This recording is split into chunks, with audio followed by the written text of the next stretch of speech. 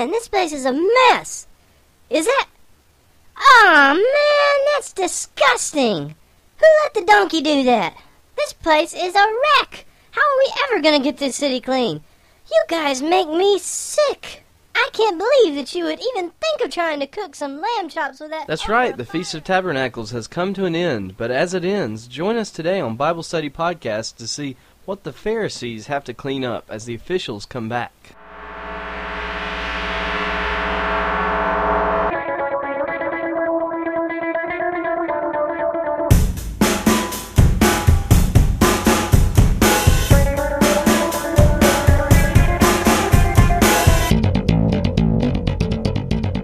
Hello and happy Friday! Thanks for joining me for another edition of Bible Study Podcast as we study through the Gospel of John. My name is Justin, and it's such a pleasure to be with you again this week as we work our way through this Gospel and grow closer in our walk with our Lord and Savior, Jesus Christ. Today we're going to finish up chapter 7 as we'll begin with verse 45, and we'll see the aftermath of the feast that we've been experiencing the last few weeks. But before we do that, I'd just like to give you a little bit of information and have a word of prayer with you. First off, I'd like to let everyone know that you can always reach me at Bible Study Podcast Justin@gmail.com. Feel free to get a hold of me for anything you might need, and I'll try my best to get back to you as soon as possible. I'd also like to thank all of you who have been praying for this ministry, and would ask that you continue to join with me in prayer, as we're always consumed in a battle with the enemy, who never wants God's Word to reach out to the people. So please be in prayer that the message of the gospel will be able to reach out to as many as we can. Further, stay tuned at the end of this podcast for a message from our founder if you would like to find ways to help with this ministry. And while we're on the subject of Toby, I'd like to ask all of you to be in prayer for him and his family. They're now in the process of deciding whether or not they should accept a call to plant a church in the Midwest area of America. And as you can imagine, there are a lot of factors that play into that decision. Please be in prayer for him, and please, if you can, just take the time to contact him at cleanslate.ministries@hotmail.com and let him know that you're praying for him, and just encourage him if you can. This is a huge decision for him and his family, and I know he would just appreciate any care you could give him and any prayer you would put up for him. And finally, I'd like to ask you to be in prayer for my wife and me, as I have taken a part-time position as an intern for a new church in the Indian Land, South Carolina area. I'm going to be working there in the areas of evangelism and outreach, so please be in prayer that I'll be diligent in my work, that I'll make good choices, that I will be true to God and true to His Word, and that I will be able to reach out to the culture without watering down what is true and what is good. Please also pray that I'll be able to kind of work out my schedule, as I'm still working my regular full-time job, as well as going to school full-time and doing this ministry as well. So please just pray that I'll be able to keep up with everything. And if you live down in the Indian Land area, give me a buzz, drop me an email, and I'd love to see you come out if you don't have a church home of your own. And if you could, please be in prayer for me, as I'm about to embark on the task that just about every American probably will do at some point in their life, and that's get on a fitness plan and work on my diet. As those of you who are married can attest to, the first few months are great for your life, but they're terrible for your waistline. And as I've gotten terribly out of shape, and with my schedule as packed as it is, I just don't want to end up with a kind of a stress breakdown or medical issues because my body can't handle what I'm kind of putting it through. So I'm going to be working to get in shape and eating better. Starting actually yesterday, we've got our gym membership. We've got our little card in hand, so we can join the hundreds of us to go and work out. And I tell you, friends, I worked out for the first time in a few months last night, and it was rough, man. I thought I was going to die right there on the spot. So be praying for us. And if you guys and gals have any tips for me in regards to workouts, or anything I should try to do, any kind of exercises, any foods I should eat, any foods I should not eat, other than, donuts and cakes and the other things that are sugar and spice and everything nice. If you have any tips that could help me at all or could help others, please go ahead and send them to me at BibleStudyPodcastJustin@gmail.com. And I really look forward to hearing your tips. And if I get enough response, I may even start a new segment here with your tips where I could just maybe give you a health tip every week or somewhere like that. So, send me any tips you have, and I'll be glad to spread them out to everybody else. So I really would appreciate that. And with all that in mind, let's turn our hearts and our minds toward heaven and open with a word of prayer. Our Father and our God, we turn to you tonight and pray on behalf of all men and women, and for those who are in authority over us, so that we may lead tranquil and quiet lives in all godliness and dignity. For we know that this is good and acceptable to you. Lord, we desire that we would be as you, Lord, for you desire that all men might be saved and might come to the knowledge of truth. For you are the only God, and Jesus, you are the only mediator between man and God. For you gave yourself as our ransom, and have given this word as our testimony. Help us to go out and spread your word to all the nations, that many would come to you for salvation. It's in the name of Jesus, the Christ, that we can pray. Amen. Now, as we open our Bibles today to John 7, verse 45, I have to admit to you that our podcast today will probably not be as long as some of the others. It's not that this isn't important, and it's not that there's not information in this passage. It's just we're only going to go through a couple verses, as we're only going through to chapter 8, verse 1 tonight. So that next week we can kind of keep our passage together and make it a little more coherent as a story. And as we pick up today, we finally see the temple officials, basically the Jewish police who were sent out in verse 32 of this chapter, coming back to the Pharisees and the chief priests. And as they return, we see the Jewish leaders asking them, "Why did you not bring him?" Referring to the fact that they had returned without bringing Jesus, which, as you may recall, that was the entire reason they were sent out in the first place. So we begin what is a brief episode at the aftermath of the feast. Now remember that last week we spoke of how it was the last day of the feast, and it was now time for the people to be leaving. But as we finished last week, we left with the crowd being divided, as some believed that Jesus was indeed the Christ, while others did not believe the same. And so now, here we are with the people exiting, and the Pharisees are now going to see if they can clean up what has just occurred. If they can do some damage control, or if they can really control this crowd, as Jesus has just openly told everyone in the city, the packed house city, that if they want salvation, they must come to him. In other words, as the Pharisees begin to decide how they're going to clean this mess up, these guards, these officials, come back without Jesus. Now, I don't really know what the Pharisees had in mind at this point to do to Jesus, but I can imagine that it probably wasn't going to be a nice get-together. We're not talking about cookies and cream here, Remember that while the Romans were now in control of Israel, they had given the Jewish leaders a good amount of leeway in legislating themselves so that the Romans would not have to keep the order.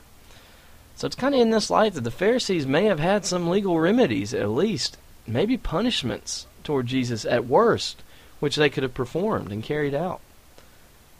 But that was a moot point at this time because Jesus was not in their custody. The guards had not brought him in. So the question was quite obvious. Why didn't you bring him?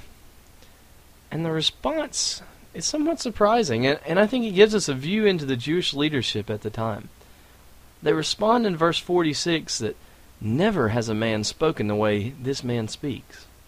The Greek in this phrase literally reads, "Man never spoke this." In other words, these guards are saying, we've never heard anything like this. We have never heard a man teach as Jesus taught. We have never been around a person who says the things like he has said them. The insinuation, kind of subtly, is that surely he must be speaking the words of God. This is not just something that man cooked up. What an incredible observation from these policemen. Even these uneducated men were able to see the beauty and the majesty in the words which Jesus gave to the people. They were able to see that there was more to this man's message than the everyday person's teaching. This was no Pharisees babbling. There was something special in the words that he spoke. In fact, Jesus' message was so unique, so incredible, so powerful to them that they simply could not take him into custody. This was their answer as to why they didn't bring him in. He spoke as no one else does.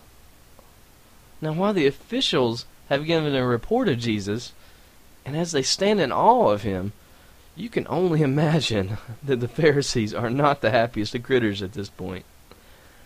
Their immediate reaction in verse 47 shows this to be true, asking them, "You have not been led astray, have you?" You can almost feel the heat rising as they continue in verse 48. "No one of the rulers or Pharisees have believed in them, has he?" But this crowd, they reason, which doesn't know the law, they're cursed. That is, they're a cursed set. They're the scum of the earth. God is not blessing them, for they are trash. Although this is only a small phrase, this phrase, "they are cursed," it's a huge statement for the Pharisees to make. They are quite literally cursing the crowd for following Jesus. Isn't it ironic that we've already seen that it is not the crowd which is damned by their decisions, but in fact it's the Pharisees who are damned by theirs? And I also find it telling of how these leaders respond. When the guards come back and tell them that Jesus has taught like no one ever has, their response is not to see what it is that Jesus is teaching. It's not to ask the guards why they came to that conclusion. It's nothing you would expect to see from the learned, respected, religious authorities. No. Instead, their response is to immediately doubt the guards' intelligence and to bash the source of this information. They immediately conclude that these guards must be deceived, and the crowd must be cursed. Perhaps I could just mention in passing that this may be something that we can learn from as well. I know there are times when there are people who I may not fully agree with, who will make a point that if I would really look at his point, it's a good one. It's one that would honor God. But I reject it without even listening to his argument. Perhaps it would do us all well to respond to the falsity of the argument and reject the false premises of it, rather than just rejecting people without even listening to what they're saying. But we won't dwell on that too much for now. And the reason we won't is that a man we have met before has now come back onto the scene, and that man is Nicodemus in verse 50.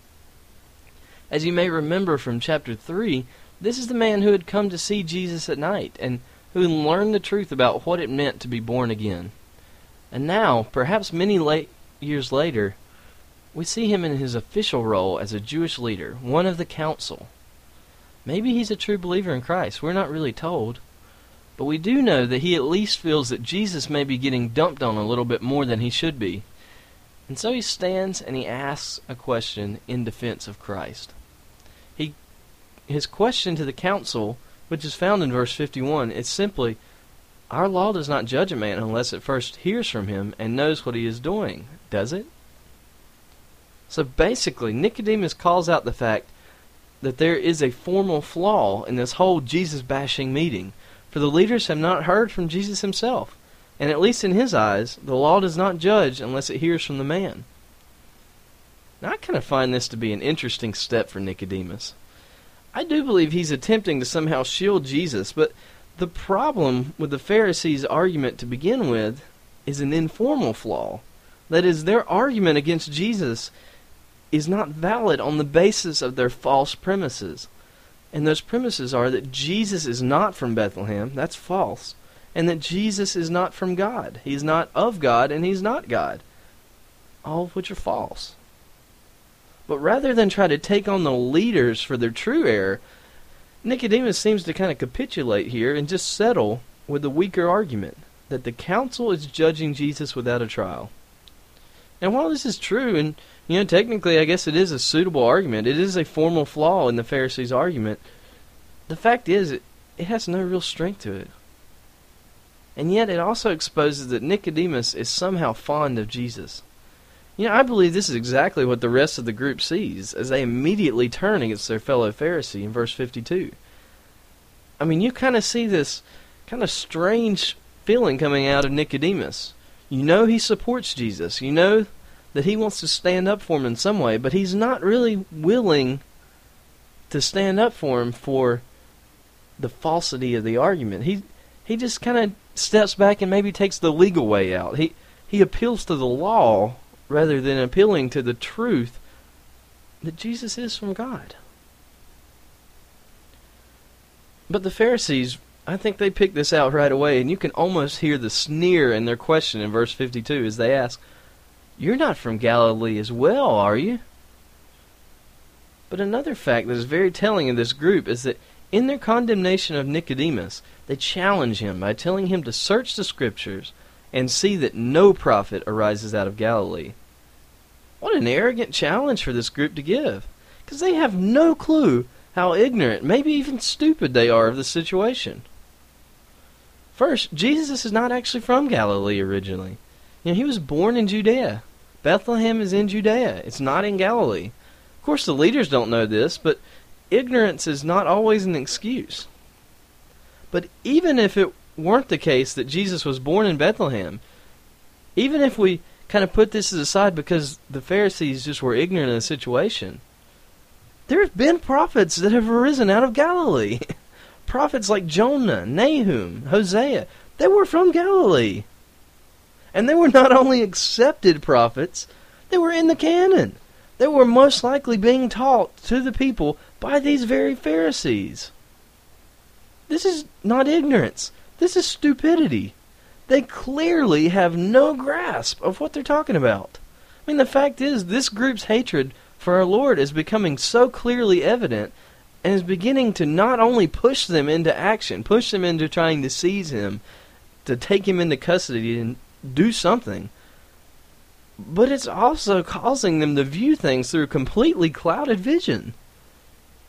The rejection of Christ has set them on a collision course with everything which they believed they were above. They are now the group of error. They are now the group upon whom God's wrath will fall.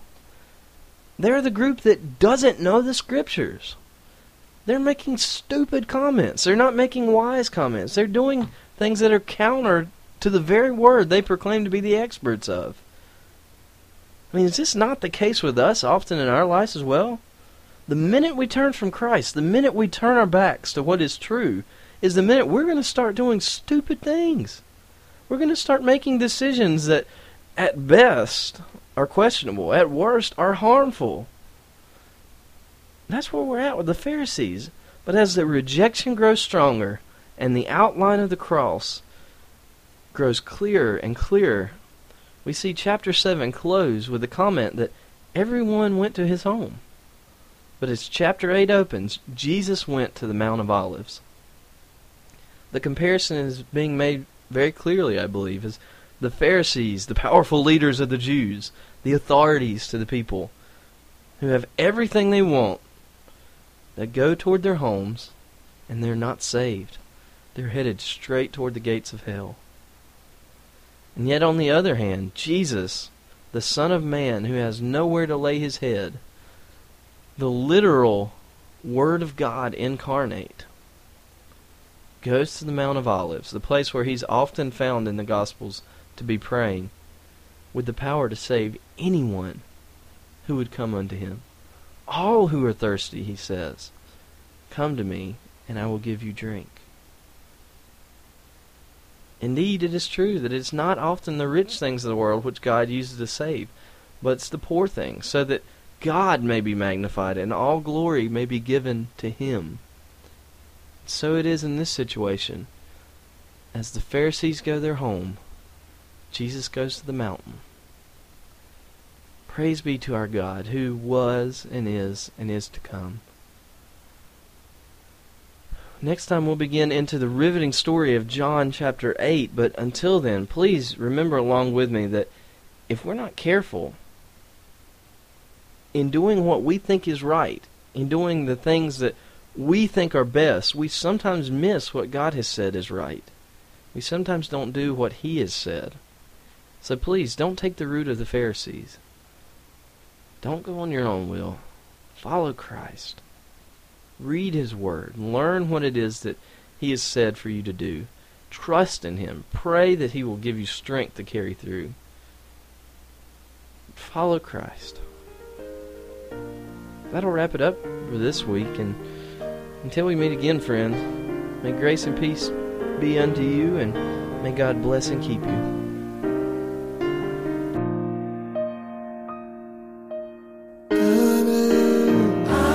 Honor wisdom and power be unto God, Christ King. We stand because of mercy, giving thanks to God, Christ King. Because of love, He takes us to higher ground. In Him we stand. He is our strength. He is the one we love. This lesson has been brought to you by BibleStudyPodcasts.org, a paraministry of Clean Slate Evangelical Ministries, which is a nonprofit, listener-supported ministry based in Monroe, North Carolina.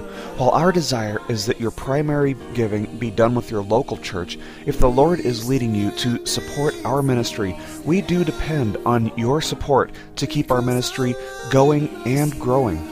If you feel the Lord calling you to support our ministry, you can go to BibleStudyPodcasts.org and click on Support on the right-hand side. You can make a tax-deductible donation from there.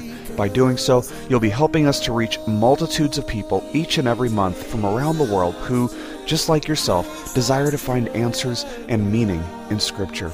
We thank you for listening today, and we pray that the Lord blesses you and draws you closer to Him. Keep growing closer to Jesus.